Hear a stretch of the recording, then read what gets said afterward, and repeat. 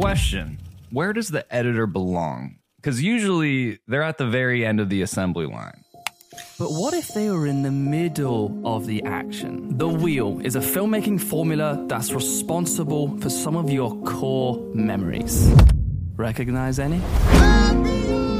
Pioneered by Pixar, this storytelling structure is unique in one way. Everything comes from the editor. That's the soul of the editor, is being that guardian of the story. We spoke to Bill Kinder, who was the director of editorial on some of your favorite Pixar films. I'm saying move the editor up in the process just a little bit. It will save you. I mean, here you have Married Life, which is one of the most beloved montages in the history of cinema. And this is Bobby Osteen, a legendary film historian. Together, they co-wrote Making the Cut at Pixar. It's 4 minutes and 28 seconds, and they had a 20-minute version. The motto is fail early. In animation, you edit first and shoot later. You have to figure out the story. It's iteration, it's letting it cook. Try to just get it out and see what's wrong with it. In their book, Bobby and Bill pull back the curtain on the key to Pixar's perfection. But we asked the important question: how can we apply those to our own work?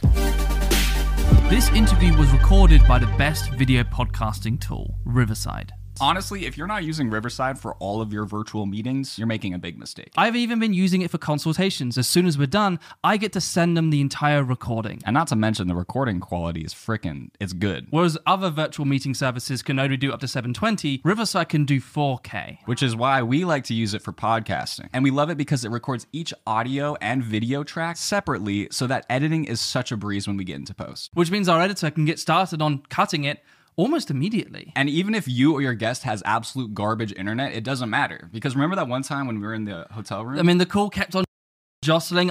I thought we lost it, but because Riverside records locally and then uploads, the call was perfect. And it's easy for the guests. They don't need to install anything. You just send them the link and you can start recording. It even says, like, roll out the red carpet. It's kind of cool. Yeah, it makes me feel special. It makes me feel so special. If you're podcasting, creating video content, or recording online calls, then sign up to riverside.fm for free and use code EDITINGPODCAST for 20% off. And you can find that link in the description, and we'll see you back in the interview. What is editorial? You had the story department, with the people who could draw beautiful boards and think through visually how to tell a story. And then you had editorial, who could put it together and get ready for a screening. People realized the process actually is a real spiral between the two of those departments. It's a real dance. Instead of thinking of it as two separate departments, think of it as a combination of disciplines to make these great stories. It sounds like, at least from reading the book at the beginning, that the editor is the hub of this giant circular wheel of production in animation and Pixar. So can you tell us more about that and how the whole workflow works? The editor on a live action film is the final writer on a film, because basically you shoot first and edit later. But in animation, you edit first and shoot later.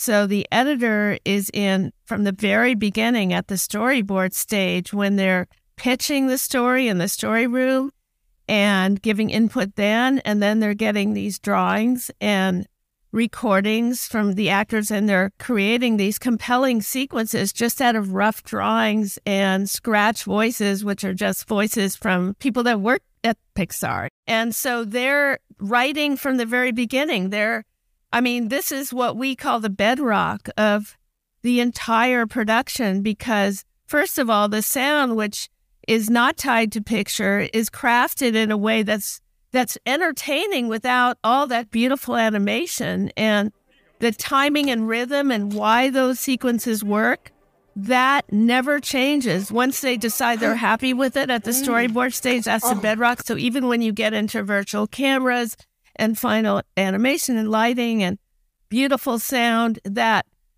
editor has really created that. The audience's involvement from the very beginning, and everything comes through editorial, and there's insane amount of media and minutia, and they have to watch over everything. It's a two-way flow all the way through every stage, whether it's sound, whether it's lay out so many iterations. So it's a tremendous amount of freedom that the editor gets, but also a tremendous amount of responsibility, which was unprecedented in the history of cinema. If you think about this hub of the wheel metaphor, Bobby started to describe the different departments. It does start with story, and that's definitely the longest lasting turn of the wheel, if you will. But then you've got layout, animation, effects, lighting, sound post, mastering. Think of them as spokes coming out of that hub that create this in and out from the editorial system. And this is why this metaphor of a hub and a wheel is much more effective for describing this process than, a pipeline that is linear and starts with the script and goes to pre-production, production, post-production, done. It's not a line. It's around and around, and all these iterations Bobby's describing turns the wheel. And there's input all the time. So, for example, if you're an editor on a live-action film, you're in a cutting room and you get all these dailies, and you can't say, I want another angle. After they've wrapped the set, the actors have gone home. You can't ask for new shots. You can do that in animation. If only editors in live action had that luxury, because they're kind of triaging. You know what I mean? They're like, we're working with what we got. And there's a lot of manipulation you can do to cover up mistakes, sleight of hand. The way you've been describing it makes me incredibly jealous. For me, working in what I would call reality TV in web media, what I get in the footage, that's it. And so I have to figure out what the story is on what they have captured. And so if I don't get an opinion, if I don't get a soundbite, if I don't get a perspective from that person and they finished shooting a week ago and they've taken down a set, well, that's it. I'm in trouble. What are instances where there's an iteration or there's a story beat and you're just like, this isn't working. What can we do to change this before we go into the actual animation? An editor attends the story pitch. So you've got a given scene. Everybody in the room is, if it's a funny scene, laughing. If it's married life, they're, feeling the feels. Then it turns into a delivery of images and scratch recordings for the editor to recreate that feeling that everybody had. It's missing that kind of live feeling in the room. I've been to like an audition of actors before, but they're always very positive, like the casting director sort of force a laugh or, like say, that's great. And story pitches, everybody's trying to be positive. It's a supportive environment. But then it goes to the editor, and the editor has to really recreate that sensation with the pencil drawings, with the scratch dialogue on a screen. It just has to play. And that's a tall order. There are a lot of things that get lost in the translation.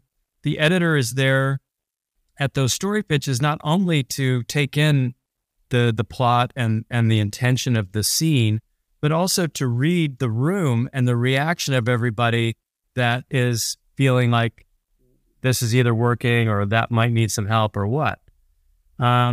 So they have to take that back, make it work straight out of their editing system, and guess what? The first time out, it doesn't usually work, And this is why editors get the reputation for being fun killers or entertainment killers. One of the other many reasons why they have the reputation as being the entertainment killers, the cynical ones. I mean, the Pixar culture is also very, very enthusiastic. Everybody's so brilliant, genuinely brilliant.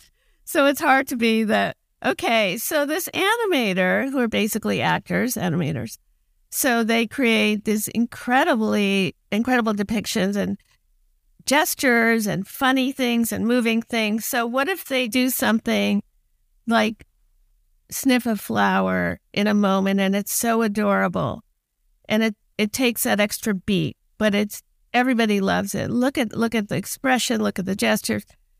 The editor might say, yeah, that's really adorable, but the timing and the rhythm of the scene is off now because there's a tension that we're creating. Let's look at the overall picture. What is the point of this scene? What are we trying to achieve?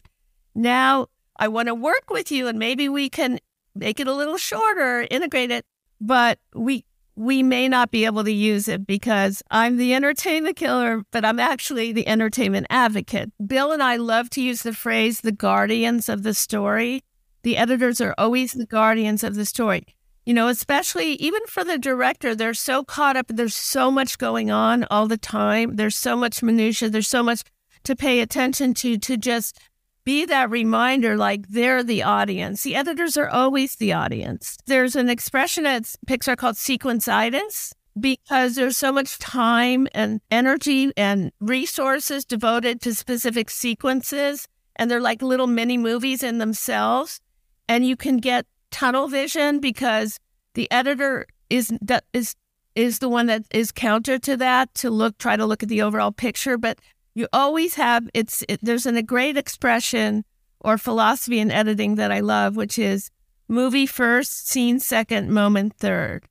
And what that means is every time you make an editorial decision, you think of the movie first, even if it's one cut, scene second, moment third. That's so you always keep the big picture in your head. And that's the editor's job. These ideas apply to all kinds of filmmaking. It doesn't have to be animation. What's interesting about animation is that it maybe because it takes 4 or 5 years to make one of these feature films, or, all animation is painstaking. It kind of puts the process in slow motion so you can really dissect what is happening.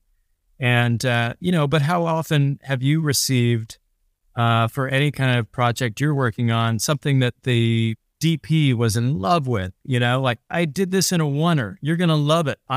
The whole thing I did 40-second like move and I held focus. I can't believe we got it.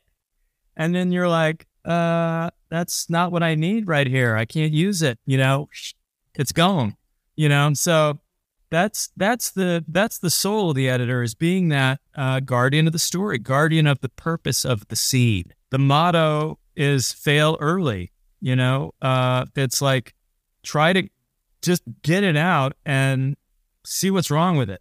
Don't make it precious. That's definitely an approach, is why we do storyboards and why we put them in reels and watch them like that, because you want to see, is this working this way? If it works as a pencil drawing with a scratch voice, by the time you get Tom Hanks and beautiful lit, rendered, textured everything with effects and smoke and fire, of course it's going to be great. I mean, here you have Married Life, which is one of the most beloved montages in the history of cinema.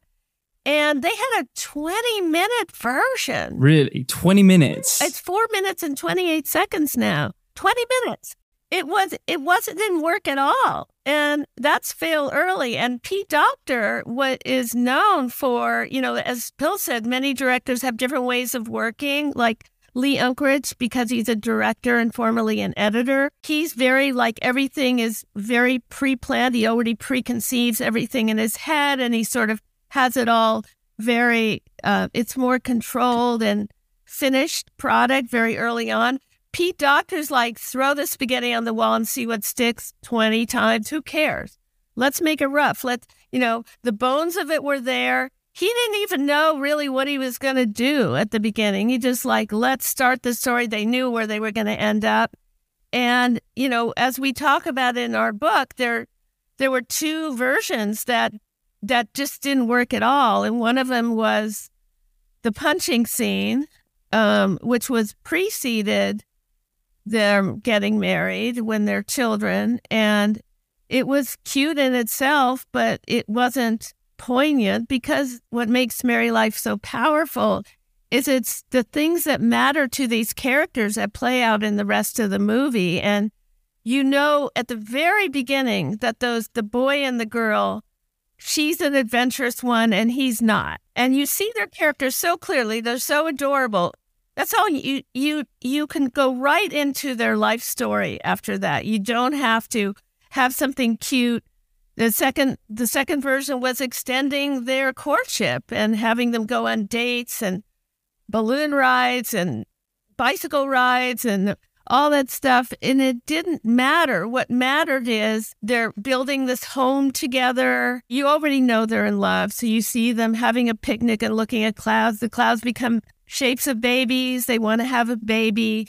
The heartbreak of not having a baby. These are all sort of thematic, meaningful things that happen to them. And it only took 4.5 minutes to show. And then the dream of having an adventure, which he has on his own later, it's all a setup for that he's going to fulfill the dream they never got to have. And just when he's ready to go on the trip and he gives her the ticket, and now she's ill and she's old and it's too late. And it all means something. You know, it's not just cute in itself. What I thought was so interesting when I studied that montage again was that they're just tableaus. They're very simple, most of them. There's only 2 of them that float between rooms. One is when she can't have the baby, and they float to, as Ronnie Del Carmen says, we're hovering over them like angels. We're just watching this life play out very gently, you know? And then the pan over to her in the hospital bed. And they take so much time. That's the longest scene in the whole sequence is the hospital room. There's so much coverage and so much time taken because it matters, you know? And I was telling you guys when we talked previously, I saw a longer version of it. It was only 7 minutes, 3 minutes longer. And I wasn't emotional at all. And the fact that there's no dialogue is also the power of the image, you know? Just the music. They were going to have sound effects, and at the last minute on the mixing stage, they decided not to. So they didn't even have sound effects. It just let the power of the eye contact and all those principles of editing that are so important. It's iteration. It's letting it cook. It's just like writing, you know, all of these details that got used and then thrown away that the audience never see. The filmmakers now, it's like they lived that with the characters. They lived with Carl and Ellie going to the county fair and recording their voices on a phonograph. You know, no one saw that, but now everybody who worked on it is like, okay, it's backstory. It's like, we know these characters, we know their experience, and we're going to crystallize it for the audience. Hello, cheeky segue. There's a few products we would like to share with you. So take a look. Get funding for your content. That's it. That's what Creative Juice can offer. Juice funds have helped creators upgrade their gear, hire editors, or start the podcast they've always dreamed of. Which was amazing for us because we really underestimated how expensive a podcast is. It's a lot of beans. But what's really exciting about Juice, though, is that you stay in total control of your content. Which is awesome because it's only you that knows exactly what you need for your channel. Juice just supports you with funding and resources. Think invoicing, expenses, income, and more. And Juice helps you with the worst part of being a creator. Taxes. Creative Juice is awesome because they have personalized tax prep tools where you can pay contractors, track 1099s, and categorize all your expenses automatically. All of those things you just said, I've never heard of. That sounds really scary. Juice, please help me. And we actually did just send our producer, Ashley, a W-9. All I had to do was type in her email. She fills it out and sends it back to us. We'll get a notification and boom, it's super easy. And that's great because the less time you spend doing taxes, that's more time for you to be doing what you do best. Creating. Go to the link in the description and sign up for Juice today at getjuice.com/getfunding. We need to have a serious conversation. I need you to stop spending your entire day looking for music that actually isn't even that good. But Track Club is actually full of bloody great music. Their entire library is banger after banger and mash. We also know that audio is essential for creating an emotional world for your audience. This is why beyond having great music, Track Club has Mix Lab, which allows you to use stems to customize it to your situation. For example, there's this documentary song that I really liked that sounded hopeful. But if I soloed the vocals, that sounded scary. Or I just used the mallets to create a build. And Track Club makes it super simple to avoid copyright strikes. Paste your channel's URL into Track Club and Bob's your uncle, your videos will be cleared automatically. My uncle's name's Dave. Guess what? They're offering your first month for free. So go to the link in the description and get your free month of Track Club today.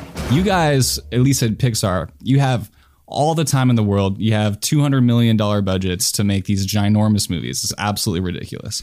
But what can we learn as just storytellers in general, as film editors, and how can we take some of those philosophies that you're talking about to make sequences better and even overall movies better? How can we apply those to our own work? It's so not about the amount of of money, the bottom line total number. It's about the proportion. However big your pie is, spend, this much of it on editorial. No, spend this much. I don't know. Spend on editorial in time, in attention, in focus from the beginning. This applies to live action. Kevin Nolting, the editor of Married Life we were just talking about, says this. Why don't they do this in live action? It's crazy. This works so well, and it's so cheap. I've found this to be true. I've been out of Pixar now for several years. I've worked at studios in Vietnam. I'm currently in Paris working on television. The schedules are much faster. They're crazy compressed. Budgets are a fraction of, and yet the editor is still essential and in the middle. And one of the few things that I can advise in this rapid-paced world is, hang on, can we just move the editor up a little bit? I'm not saying spend more. Don't worry. Hang on. Listen. I'm saying move the editor up in the process just a little bit so that they can help shape it, and it will save you. You'll get better results for sure, but that effort up front and that sort of harmonizing of the reception of that in editorial when it's done is going to pay off. The fallacy of, we'll figure out the ending. Yeah, don't worry. Well, it'll come to us. Don't ever say that. Figure it out. Forget about animation for a minute. Anything. And like you say, shooting on your iPhone, any live action thing, and it doesn't matter what format it is. It's that you have to figure out the story. So Finding Nemo. This was early in Pixar's trajectory, right? Andrew Stanton, brilliant filmmaker, said, you know what we're going to do that's different on this one? We're going to start with an entire script, which, believe it or not, hadn't been done before. They had gone outline, treatment, sequence by sequence, and built it that way. So that whole thing got boarded and put up on Story Reel. And guess what? It had the same kinds of story issues that they all have. Yes, he was further down the field because he had the, act 1, 2, 3 whole thing in mind. But he could also start to see what wasn't working, if not understand why yet, because he could see it up. He could see it on the screen. And that's the difference. I think filmmakers think, if I've written a script, I can imagine what it's going to look like, and it's going to work. And the difference between the word and the screen, the page and the screen, is so vast. There's so much lost in translation there that, think of these story reels as like writing with images and sound. As an editor and as a director, as a writer, all the creatives should really have to embrace how it's different, because happy accidents, some of the most brilliant things in the history of film happened because of this. Whatever it was, it could be a mistake. It could be just some kind of chemistry that they didn't anticipate, or it could be anything, but just being open to what's actually going to happen. But I still say you'd have to have an ending. Endings are the hardest thing. If you have a great ending, if you you truly have a great ending, there are actually not that many movies in the history of film that have great endings. We often like to workshop the idea. Hey, here's a great idea. And then you start working on like the opening sequence of it. And then like you go and go and you go and you go and you keep working on it. Like, wait, but when does this end? So you're suggesting it's sometimes even a lot more easier of like, here's where I want the story to end, and then I work backwards to get to that point. It's a great way to do it. Sometimes you have to walk away from something, whether it's editing or writing or even directing, and just step back, and you'll be amazed at how objective you are, and you may have new ideas and get input from others who are honest with you. The other way that editors get perspective, and of course this is like built into their job description, is they have to be objective. They have to be able to look at this same thing over and over and over and make some kind of calibrated assessment. So one of the things that's built into the process at Pixar is these audience screenings. It does a few things. It focuses everybody involved in that lift and getting it to the point where, we can put our laundry up and you can take a look. And it also forces everybody to watch it with people who aren't that close to it. You can try to say, this is going to be great. It's going to be great. Trust me. But if 100 people around you aren't laughing at that moment, you can't convince anybody that it's true. It just is what it is. Show what you got.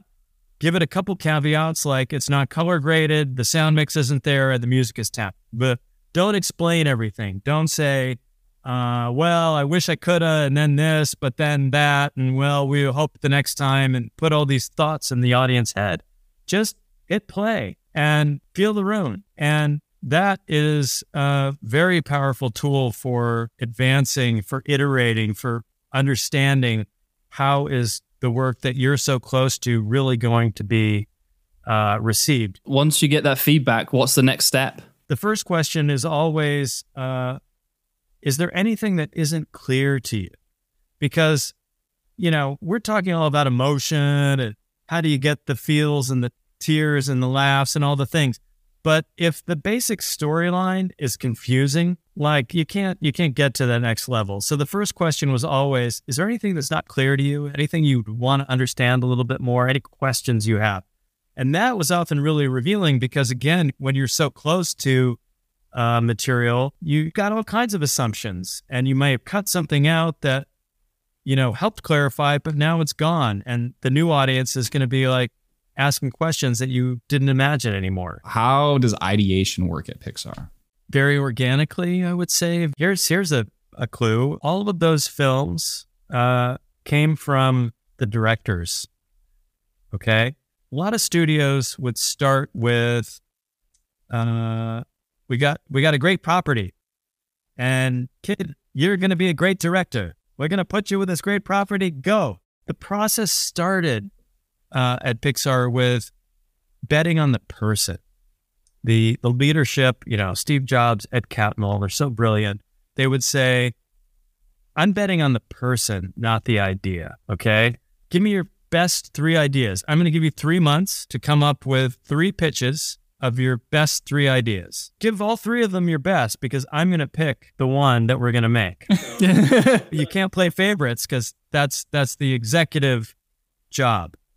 And so that was the beginning. That's, if you think of that as the seed of the process, as opposed to this other direction that I described of like, we got this great thing and we're going to put it with this great gal who can do the thing. And it's sort of trying to force something. Whereas if it's a story that comes from the heart and memory and soul of the person making it, how much better are the odds that story is going to land? It's so opposite from the studio. Like you think of the old Warner Brothers days, they had, a bunch of screenwriters in a building, and then people were under a contract. It's literally the opposite. To me, it feels like the studio, it's like they push you to think in your mind, in your brain. Whereas Pixar is like, let us think with our hearts. That comes from feeling, that comes from emotion. And I think that's bottom line what the story is.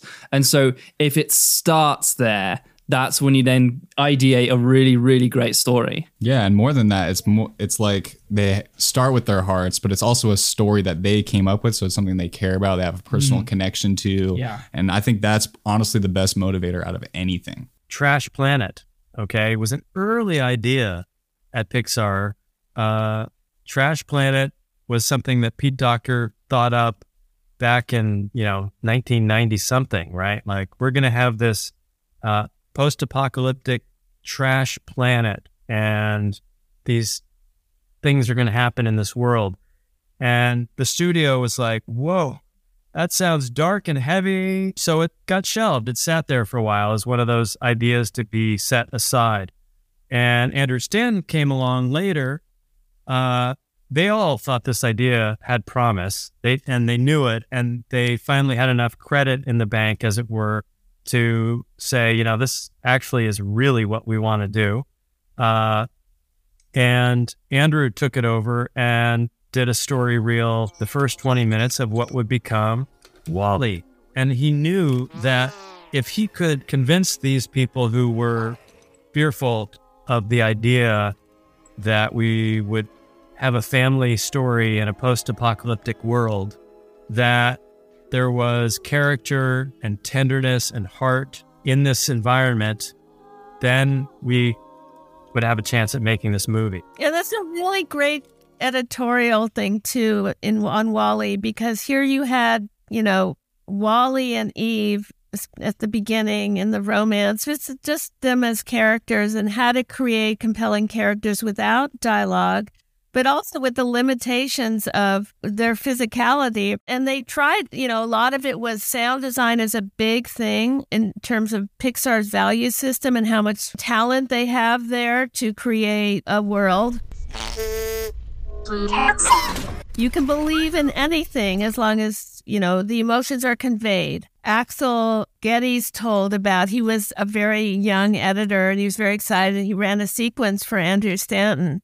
And he thought he was so brilliant because there were all these beeps and boops, and it was very flashy, lots of sounds.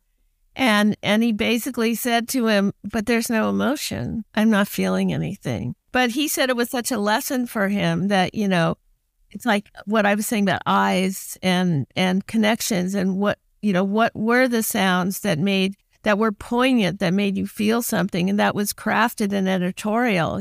They took a long time to find that sweet spot. That keeps coming back to the heart. It's not making it realistic, it's making it believable. And if it comes down to what gestures, what sound makes me have an emotion. A big factor too is because sound is not tied to picture, animation, so you can do anything you want. You can edit phonemes, you can just do minuscule manipulation. But what you have to be careful about is the rhythm of dialogue has to be believable so that you could take the air out of a conversation. You could speed it up too much. They had a problem of Finding Nemo at one point because it was just, they took the air out. There was like rat-a-tat funny, and you didn't have time to, as an audience, to respond to it in a way that you could relate to. I come from music video editing and a lot of live action editing, and there's so much inherent rhythm in the footage that you get. So every single action, every single way that like the performer moves their head or blinks or like does something, that's already ingrained. That's, burnt into the video. And the fact that you're thrown into this void where you're not only editing the footage, you're editing the acting as well. You're editing every single syllable of the performance, and you're editing every time a character blinks, every time somebody turns their head or walks from here to there. And that absolutely blew my mind. Part of that is something that I never heard of before I started working on this book, which is vocalizations. It can be anything. It can be even a laugh, something in between that may be captured on a real set. That's not the actual words.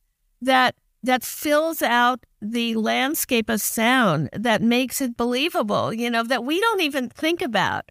And they have this library of this stuff. And these editors start to become very attuned to like what they need and what they, it's a whole level of skills, a skill set that you just develop when you're working in this void. Bobby and I asked every editor we interviewed for the book, where do you start? You're floating in a void. How do you begin? And there's no one answer. They all have their approaches. And a lot of times each editor has multiple approaches depending on what am I trying to tackle here? What's my sequence? This is the first book that's ever been written about an animation editor. And I think the more we, Bill and I started out and we felt that way more and more, but, we really wanted to shine the light on these people because they're amazing. It's so exciting, but it's so hard too, and I'm just in awe of them. All editors are underappreciated and misunderstood, but times 100 with these guys. And they're, people thought that, you probably know the stereotype is, oh, it must be easy to cut animation. You cut the heads and tails off the shots and drop them in.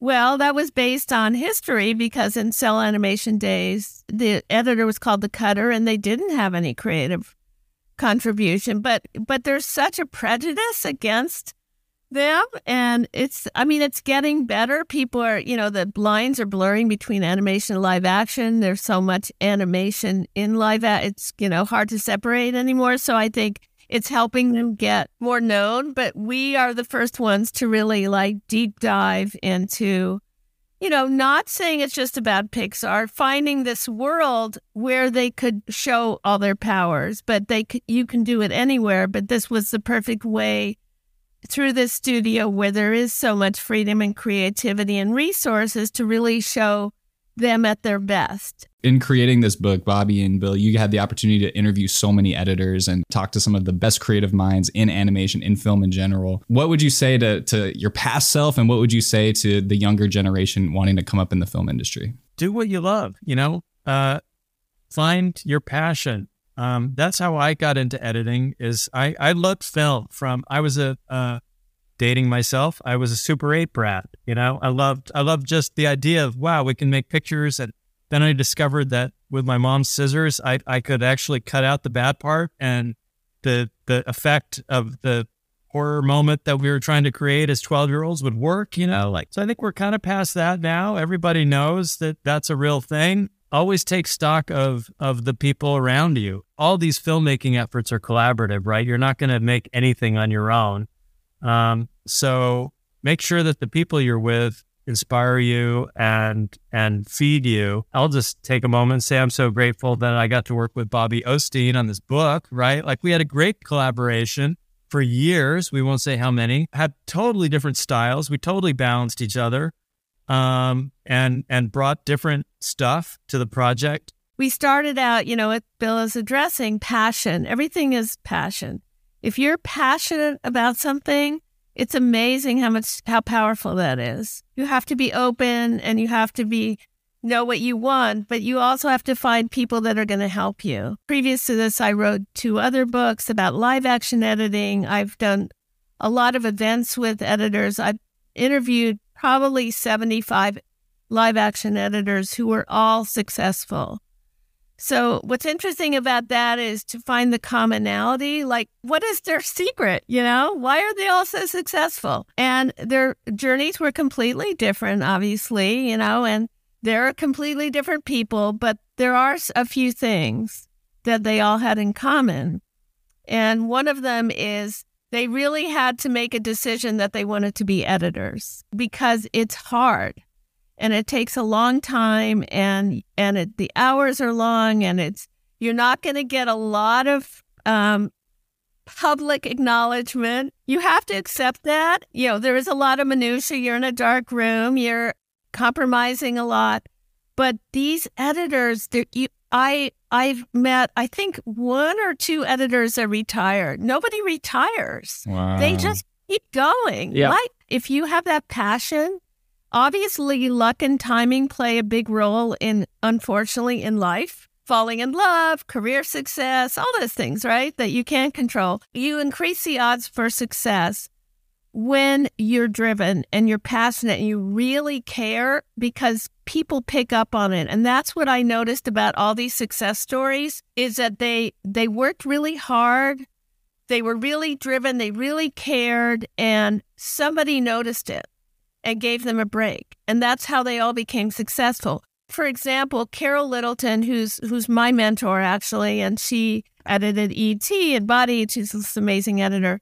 She says when she interviews editors, people think to be assistants or apprentices, she says people think they have to tell you all about what they've done and, impress you with their resume. She says, what I want to hear from them is how much they care about working on this project. And how much they care about editing. Because what people don't talk about a lot is assistants and apprentices in a cutting room are the first people the editor shows their work to. They want to know, they actually care about your opinion. So if you have really interest, if you are really involved in cinema and watch a lot of cinema and care about cinema and really care about editing and you start talking in an intelligent, passionate way about editing, editors want to hire you because they're going to ask you, they're going to show you their cut, their sequence, and they want your opinion, even if you're like 20. I'm all for like taking care of yourself and hard work. You know, there's a lot of abuse in these filmmaking environments and a lot of underappreciation, especially of editors. And as someone who, managed the editorial process, I felt like a lot of my job was protecting and defending those people from the expectation that they would just get it done no matter what. Also, stand up for yourself, protect those work boundaries, and make sure that the exchange is fair for you. You should never be told when to sacrifice. You should choose when to sacrifice. Passion is so important. And I also would imagine a lot of people's passion would be to work with Pixar. If you want to surround yourself with the people that you admire the most, the people that you want to think with the most, how would someone get the opportunity to work with Pixar? It's interesting. It's dynamic. It changed over time. I was there for 18 years. So it wasn't the same at the beginning when I was like, hey, anybody out there, come help, we need help, as it was at the end when we had a stack of resumes of people who were like, pick me. So how do you stand out?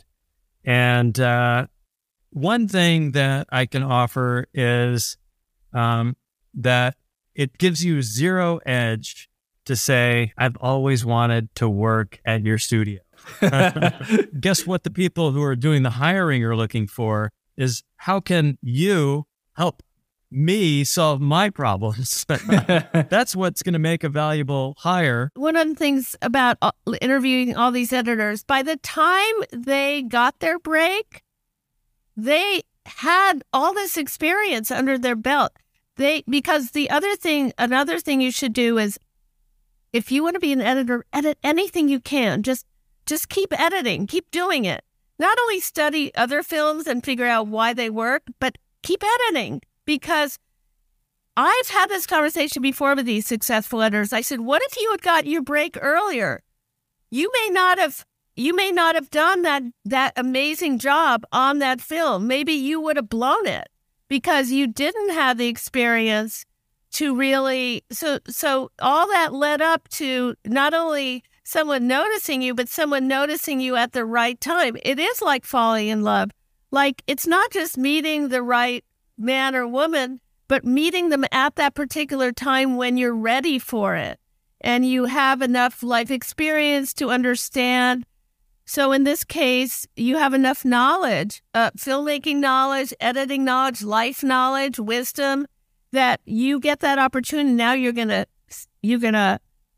kill it. A lot of what I'm getting out of this is passion, then patience, and I think we're coming up with an alliteration thing. We need a third P here. And persistence for the most fruitful career. Passion, patience, and persistence. I game love over it. at that point. There we go. You got it. That's all you need. Thank you so much for this conversation. And if you guys don't know, they wrote this book called Making the Cut at Pixar, and it's a fantastic read. So if you'd like to grab that book, go ahead and hit the link in the description. We want to make sure the people that are listening to this, watching this, understand that there's 90 minutes of video content. It's not just a book, and it's a huge component of it because editing is about show and tell. There's over 40 segments of editors talking about their work, and you see the early stages, the storyboards and layout and animation, and you really get a window into their process, which is unprecedented. Nobody's been able to do this before. Not only the first book ever about animation, but show and tell.